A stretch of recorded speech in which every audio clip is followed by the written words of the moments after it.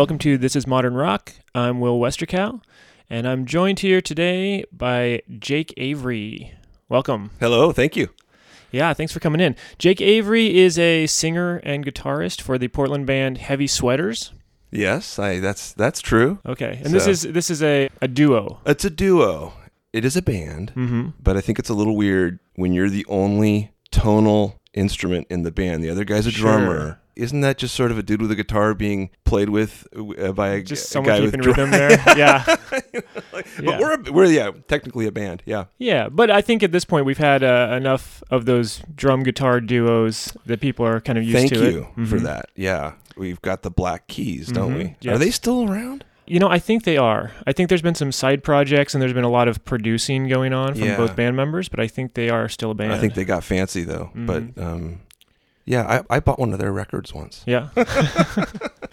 And of course, White Stripes are now defunct. Thank but, you. There's a great one. Yes. And a band we brought up on this show a couple times, House of Freaks. Never heard of it. That was an earlier duo. They were working in the late 80s. Okay. And same kind of deal. Okay. I'll have to check that out. House of Freaks. Yeah.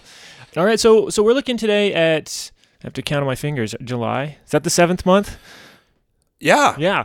We're looking at... Don't have, man. I didn't learn the order of the months till I was about 25. Okay. It's an embarrassing fact. But... Yeah. So we're looking at July 1989. Okay. If you can, get that memory working. High school, junior in high school, I think. The number one song in America was Milli Vanilli's "Baby Don't Forget My Number." Oh, baby. You remember that one? Yeah, girl. What was the? That was all of them. Baby. I was just thinking about you. The number one movie in America was the first Batman film, the Tim Burton. I missed it. Really? Yeah. Wow. Yeah. I missed a lot. Yeah. What were you up to? Boy, that's a great question. Saturday Night Live. I was into that. I was into Spinal Tap at that point. Oh, yeah, great. So I'd watch Spinal Tap. I had Spinal Tap actually on a cassette tape. I'd recorded the movie off of the VHS player, and I would listen to the cassette of the audio recording of the movie in the car on the way to school, and I had that thing. I can still, recite scenes from that. So, are Heavy Sweaters influenced by Spinal Tap at all? Oh yeah.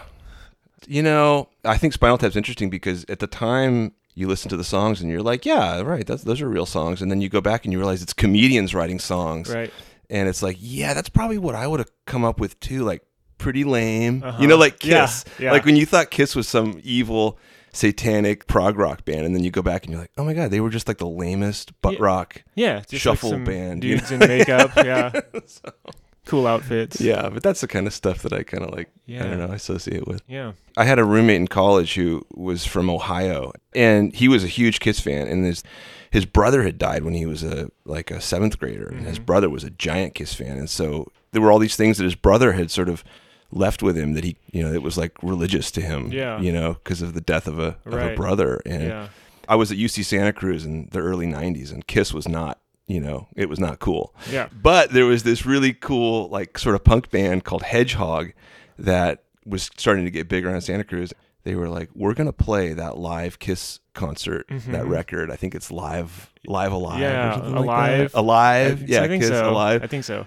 And we're going to rehearse that and dress up, and we're going to play it in the Porter College dining hall. And they did that thing note for note. Wow. Down to the drummer singing Beth, Yeah. And my roommate, Tim, he thought he'd died and gone to heaven. Here he is in Santa Cruz watching like the local hero punk band do a Kiss concert at the dining hall. It was amazing. Was Camper Van Beethoven still... They were not. I think I just missed them. I was there the year after the earthquake. Okay. So the whole place was destroyed and everything was intense, and things were roped off, and everybody talked about what a wonderful town it was right before I got there. Yeah. But we had Green Day play in the quad. That was that was our big moment. Fun. Yeah, well, let's jump into some music. All right. So, July 1989, the number one song on the modern rock charts for the first 4 weeks was So Alive by Love and Rockets. Okay. And then in the final week of July, a new song comes along, hits the number one spot, and that song is Disappointed by Public Image Limited. Yeah, okay. And it's just going to stay on top for 1 week altogether. Wow. Let's talk about Public Image. Sometimes referred to as PIL, or I just call them PIL because it's faster. PIL. This is a band formed by John Lydon, aka Johnny Rotten, and he's most well known for being the lead singer of the massively influential UK punk band, the Sex Pistols. Sex Pistols. I hear so much about the Sex Pistols. Mm-hmm. Just everyone's always talking about them. There's movies made about them. Right. But this is a band that had one album. Right. Yeah. Yeah. And then they were broken up by 1978. Right. And I don't think people talk about Pill that often. No. No. But still, they never do, actually. No, they never do. It's never been spoken about until now. No. You probably had to be English.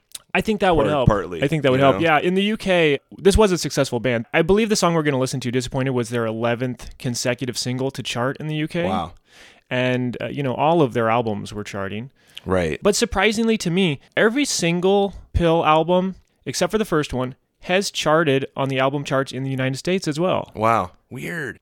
My only exposure to PIL was I was in like a high school bike club, and we would, ride bikes for miles and miles. And there was this guy who had a Public Image Limited sticker on his seat, but he was a really boring dude. He was like a fitness robot. Uh-huh. And I asked him what it was, and he told me, and I was like, well, that must be boring. Yeah, that's music I don't like, clearly. Yeah. Having not heard if this it. guy likes it, I don't. Right. So, yeah. That was it. Yeah. Yeah, so after the Sex Pistols broke up in 1978, photographer Dennis Morris, now this is the guy who designed the iconic PIL logo that you referred to earlier, he invited John Lydon on a trip to Jamaica with him and Richard Branson, the head of Virgin Records. Yes. And Richard Branson's whole idea here was that he was trying to get John Lydon to be the singer of Devo. Yeah. Yeah. And, John Lydon declined. That would have been an interesting alternate history. Who declined? I'll bet Devo declined. Oh, you're right. No, I think you're right. They're like, no way. Yeah. Give me a break. No, I'm sorry. I misspoke. Devo declined. Oh, that would have been, oh, wow. And so John Lydon goes back home and rounds up a new cast of characters, and he forms Public Image Limited. And their first album was very influential, and in fact, The Edge has spoken quite often about his guitar sound being heavily influenced by the guitars on this album. Okay, not a. That's one of those bands that I like U2 as much as anybody, but that guitar, they just were not greasy enough for me. I could never get into it. Sure. All right, so Disappointed is from Public Image Limited's 7th studio album, which is called 9, just the number 9. Okay. I don't know, you want to just listen to the song? Yeah. Let's do it. Let's do it. Here we go.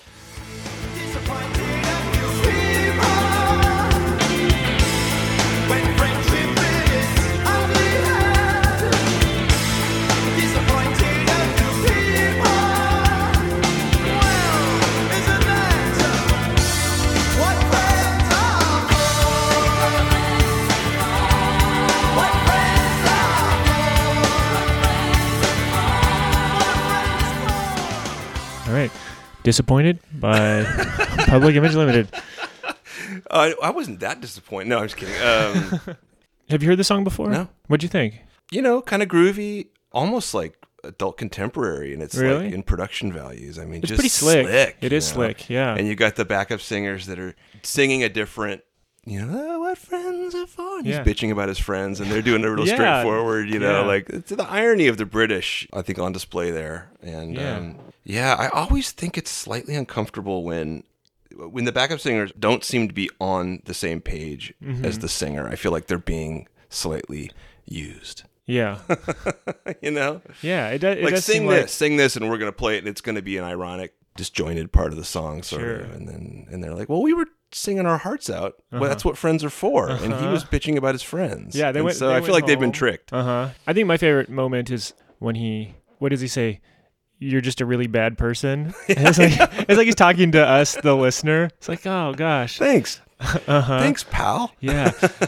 Speaking of being disappointed, I've read quite a few books about modern rock bands and a few different stories. I've read of up-and-coming American bands, and they'd be touring across the country, and they'd be really excited because they got to play a show opening for Public Image Limited. Huh. And they'd meet him, and they describe him as like getting out of his limo and being surrounded by like this big old crew and just like totally blowing everybody off and acting like a total dick. And there was some disappointment there for sure. Oh, I can imagine. Yeah. But, I don't think that concept of selling out existed in the early UK punk scene in the same way that it kind of developed in the US hardcore scene. Right. He didn't commit suicide over his success. Right. Let's put it that way. Yeah. I wish I knew more about the British scene. Well, our second band that we're going to hear a song by a band called Wire. Okay. Also a UK band, formed in 1976. Okay. This is one of those really early punk bands. That's old. It's almost as old as me. Yeah. That's old. Wow. And so they were classified as punk early on, but very quickly when the post-punk description came along, they kind of got categorized into that. But they were always a little bit maybe artier than some of their peers. Did post-punk happen early? I mean, they must have happened earlier in England too. I mean, I think I think we were post-punk in like 85, 86, and they probably were going through it way earlier. You know what? My understanding is that in England, that whole punk thing had played itself out by like 1977 or 78, and people were moving on. Yeah. Yeah. In America, we weren't really discovering punk music until the 80s, a little bit into the 80s. I mean, of course, there were the Ramones and things like that going on in New York. Yeah. But as a kid, I always thought the Ramones were from the 50s. That makes sense. It was one of those weird realizations like, oh, God, this is not a 50s band. Yeah. Yeah. But I think America, when they really got into punk music, it was that hardcore scene that formed up around, Black Flag and similar bands like that. SST stuff. Yep. Yeah. So Wire is a massively influential band. They're one of those bands that we hear about so often that didn't sell very many albums, but influenced a whole generation or two following them. They've been covered by numerous bands. Notably, I would say REM covered their song Strange on their Document album. Oh, I had that record. Yeah, so you might not have known it, but there was a Wire song on there. Huh. Yeah. And they've also been covered by, My Bloody Valentine and Minor Threat. That's a good crowd to be in. Yeah, I think it speaks well of Wire, certainly. Okay. And the first time I heard about Wire, I definitely heard about them before I heard them. And it was because in the mid-90s, the band Elastica, do you remember this band? Oh, yeah. There was a lawsuit involving some kind of plagiarism or copyright infringement because Wire felt that a couple of Elastica songs maybe sounded a little too similar. Okay. Bless their hearts. Yeah. Do you want to hear just a short clip and see what you think about these two songs? Yeah. Okay. We're going to hear, this is the Wire song, Three Girl Rumba.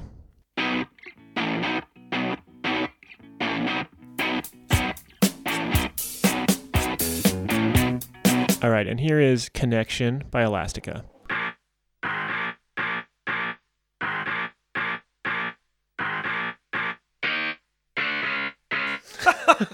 Yeah, I can hear the similarity there. Okay. So clearly Elastica is inspired by Wire. Yeah.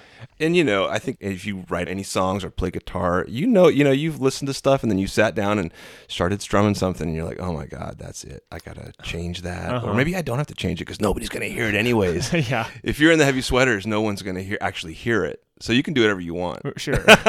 Yeah. Yeah, I have that problem a lot. I'll strum a guitar. That sounds cool. I just wrote Free Fallin' again. Yeah, right.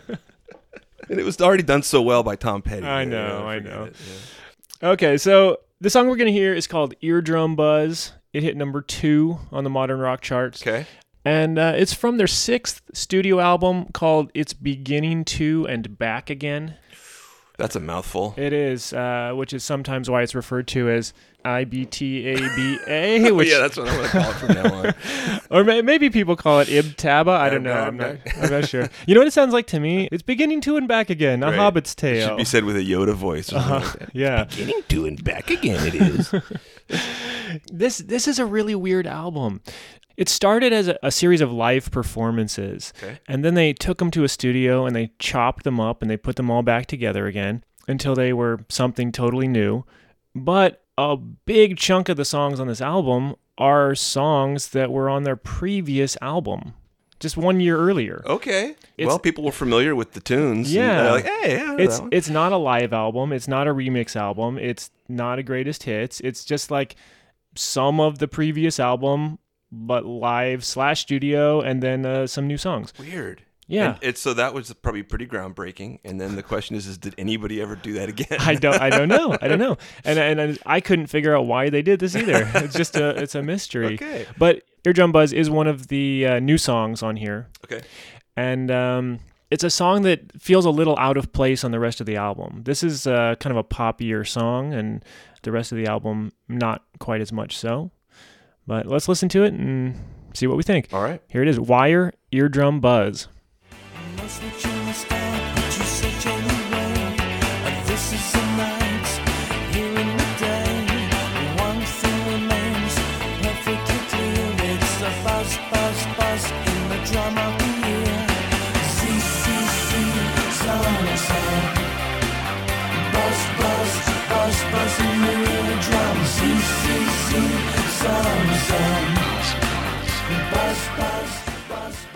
Wow, I bet you that guy was an arachnophobe or something like that. Or like, Yeah. I just think there's some things that like certain artists get like hung up on, like space or flies, and that's I think a window into their, their soul. You know, yeah. like, The buzz in your eardrum. yeah. I mean, that's such a cool idea, and it's you sort of put yourself in his place and go, God, how did he come up with that? You know, I'm always wondering that. yeah. This is an interesting song because I think it's very much an attempt to write some kind of pop song, and yet they can't go all the way pop. Like there's these elements that just these or sounds. disco. I mean, like you could tell that they were trying to get people dancing. You know, and then there's the chorus, which is a pretty catchy chorus, and then there's just that really deep voice, buzz.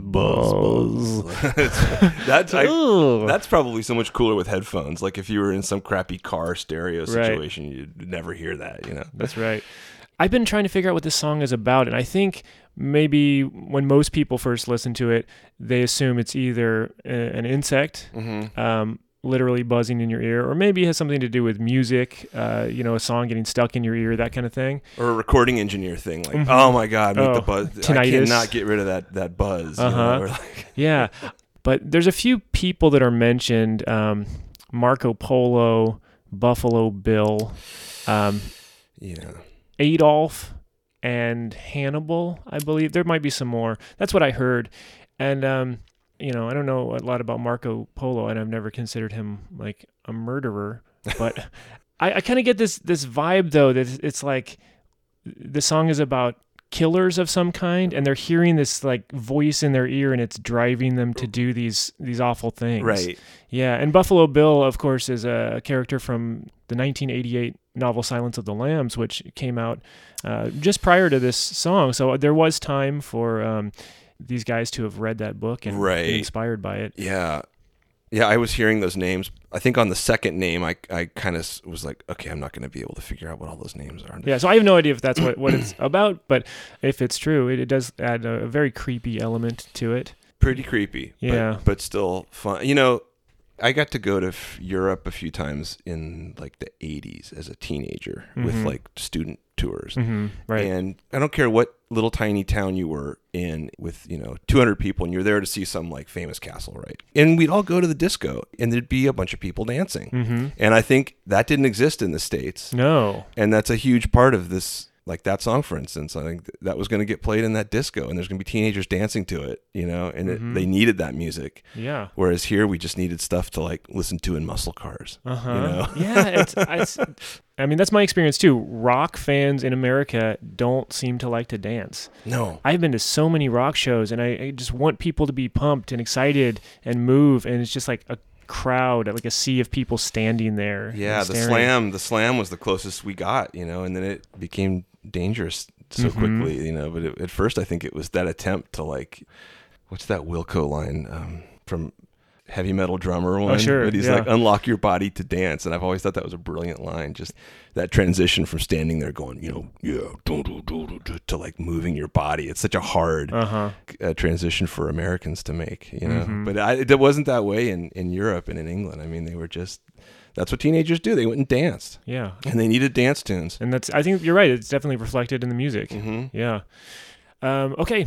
That was Wire. Let's go to our third artist. And this is an American band by the name of Pixies. Awesome. Yeah. At this point, 1989, Pixies have released their second full-length album, Doolittle. Loved it. My first exposure to the Pixies was reading a Rolling Stone magazine, and it said, "There goes your band." And I was like, oh, I wonder what that's about. And it was about the breakup of the Pixies, and that was the first time I'd ever heard about them. Yeah. So. Did you check them out right then, or did you wait a little No, that while? would have taken me years and years. I remember that they broke up, and then I bought my first Frank Black record at a garage sale 10 years later and went, hey, this is good. Yeah. Do you know which album that was? Teenager of the Year. Great. It's a great album. I love that. I think I liked Frank Black a little more than the Pixies for some reason. Yeah. But he's got a lot more material at this point. Well, now he's like a folky almost, and I've been through that stuff too. And and I like a lot of his stuff where he started like recording kind of live, and the album starts out with a mess up, and then they start over again. I'm like, oh, that's exactly my style. Yeah. Yeah. Okay, so we mentioned Frank Black. When he was in the Pixies, he went by Black Francis. Yes. And of course, Kim Deal, she went on to great fame with the Breeders. Yep. Joey Santiago and David Lovering rounding out the bunch. I saw David Lovering play drums it was right after the Camper Van Beethoven breakup, and Cracker played in Golden Gate Park. And this girl that I think I lived next door to her. She took me to see him, and I was like, oh, I don't know who that is. They're probably lame, It's not Led Zeppelin. Sure. And, they introduced the drummer, David Lovering, and everybody went nuts. And I was like, something's up with this drummer. Yeah. People like this guy. I'm going to store this in my brain somewhere and look it up later. He seems to be well-liked. Yeah. I saw Frank Black solo show in Santa Cruz years ago, and Joey Santiago was playing guitar with him. Oh, wow. But David Lovering opened for Frank Black as a science magician. I thought Joey Santiago was like a clown, or like he does clown shows for kids' parties. He totally could. I haven't seen them, but that sounds great. All I remember is David Lovering. He had a kick drum with a hole cut out, and he filled it with smoke or fog or whatever, and banged on it, and was shooting smoke rings across the audience. And then I believe he electrified a pickle and made it glow. You're just play some Pixies tunes. Like, come on. Yeah, and you know what's crazy about that is I could be misremembering, but I feel like the Breeders were going to play that same venue 1 or 2 days. I think it was a Catalyst. Yeah. Yep, like 1 or 2 days later. And I was just like, why don't you just all get together and do this? Yeah, come on, get along. Yeah. So, Doolittle, it's been hailed by many as one of the best albums of the 80s. In 2003, an NME poll ranked it as the second best album of all time. Wow. It was a surprise success in the UK. The album went all the way to number 8 over there. Wow, pretty good. But we're going to listen to a song called Here Comes Your Man. Okay. This song was written by Black Francis when he was 14 or 15 years old.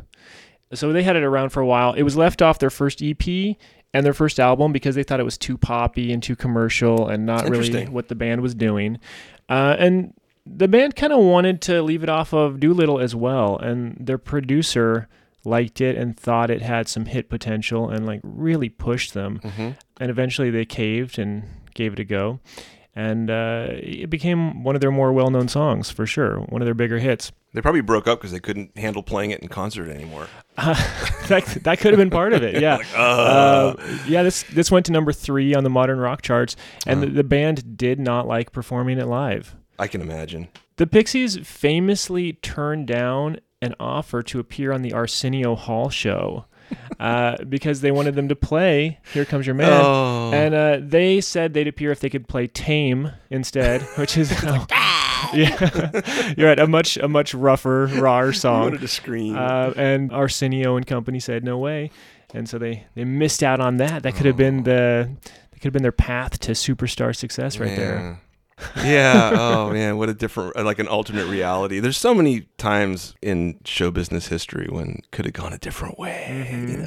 Maybe I would have liked it more, but maybe I wouldn't have. Maybe I still wouldn't have watched. There was this amazing band that played this amazing song on Arsenio Hall, last night, and I would have been like, if they played on Arsenio Hall, they probably sucked. Yeah. So I didn't watch. Exactly. They're on Arsenio, not the band for me. So here it is. Here Comes Your Man, the Pixies. Take me away.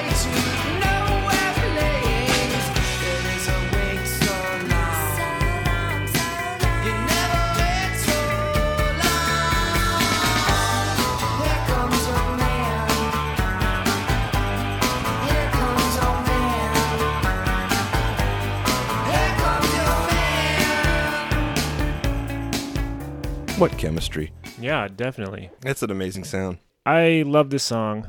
I love this album. I sort of understand the Pixies' point of view in not really wanting to play the song.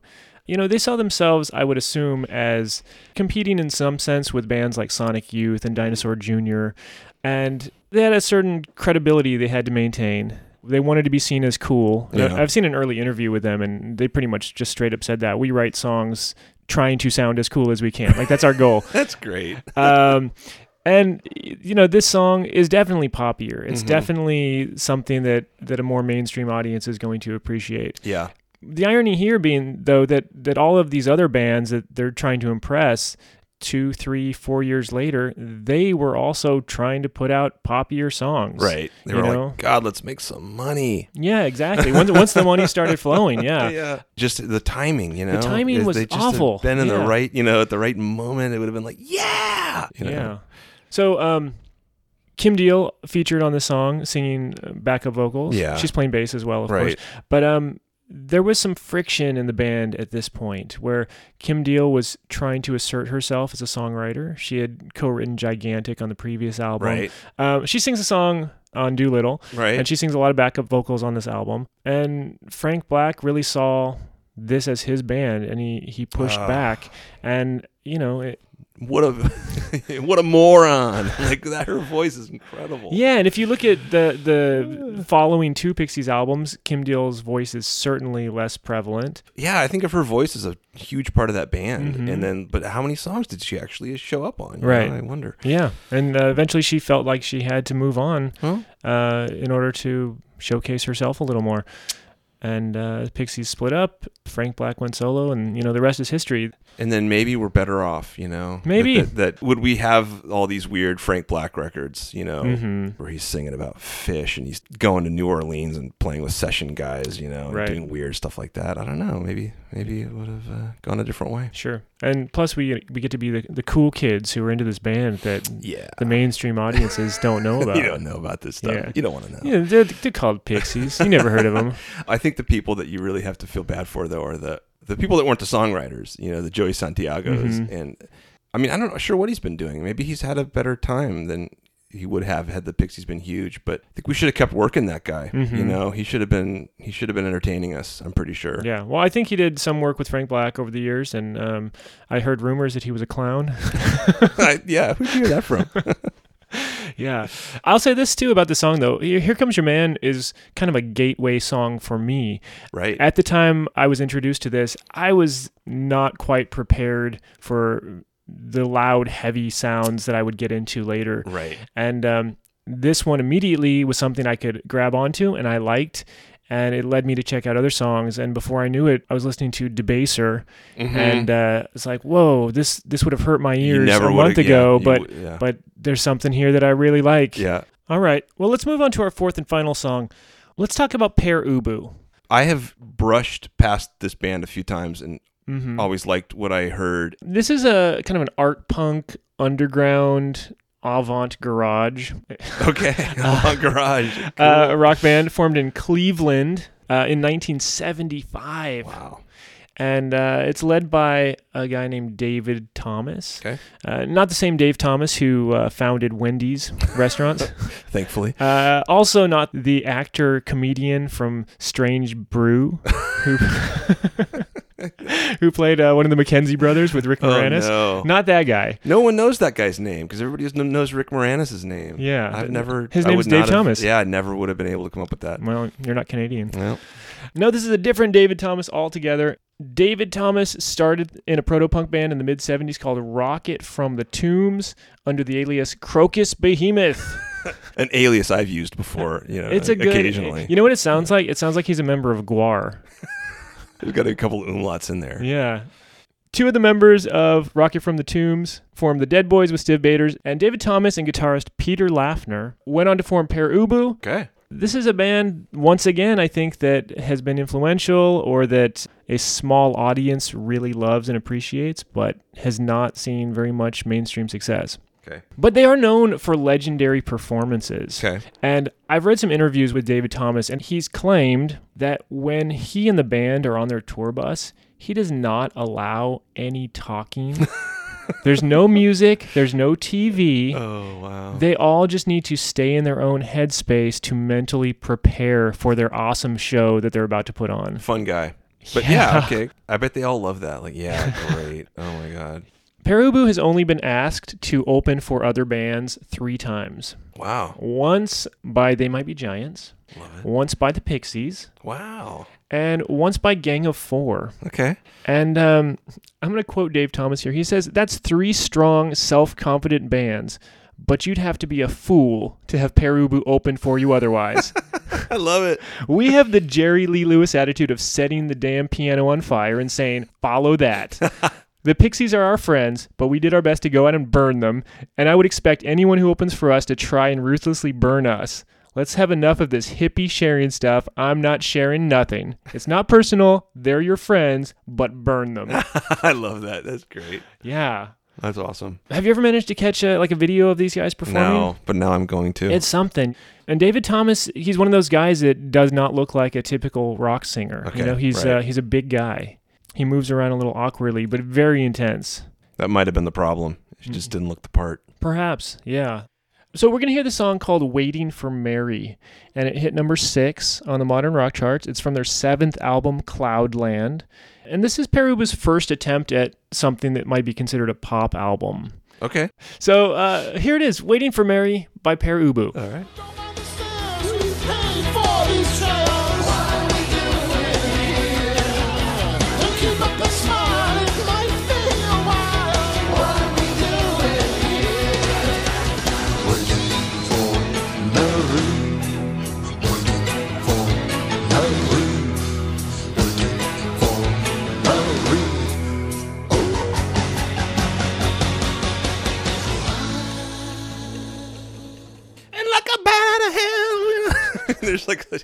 There's a heavy Meatloaf comparison I think you could make. Oh, nice. It's a little It was just Muppety. Meatloaf for me, but Really? yeah, I mean, I dug it. Was Mars in the first line? Welcome to Mars. It's open all hours. Yeah. What are we doing here? Brilliant. I was just also wondering if it could pass the Swiss discotheque test. What do you think? I don't know. There's a lot of spots where you'd have to stop dancing Uh-huh. and like do the frog or something, and then Yeah. and then it gets quiet and the DJ's like, next record. Uh-huh. Click. But cool. I could see the guy as a big guy. Mm-hmm.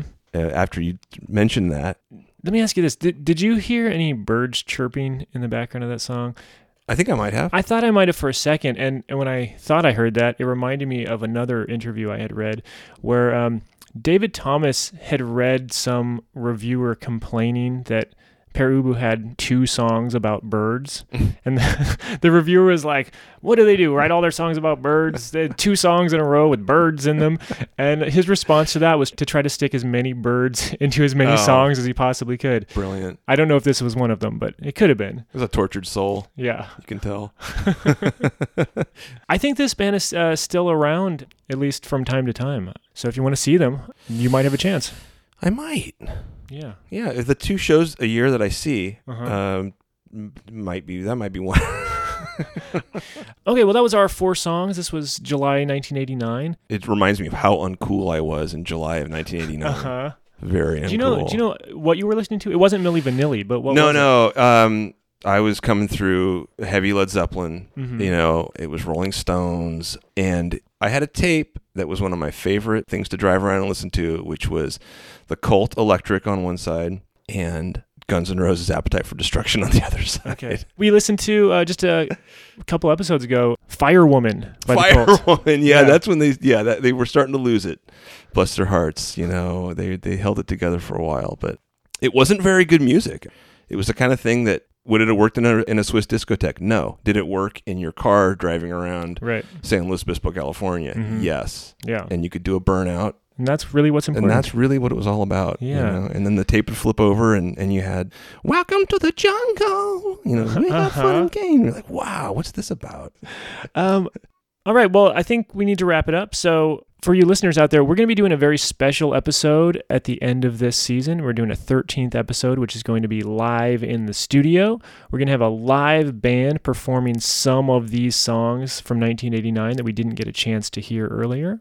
And if you would like to participate and help choose one of these songs, you can go to the This Is Modern Rock Facebook page and vote for which song you would like the band to play. So that should be a lot of fun. Otherwise, thank you for listening, all of you out there. Jake, thanks for joining us. Thanks for having me. And we'll catch you next time. Have a good one.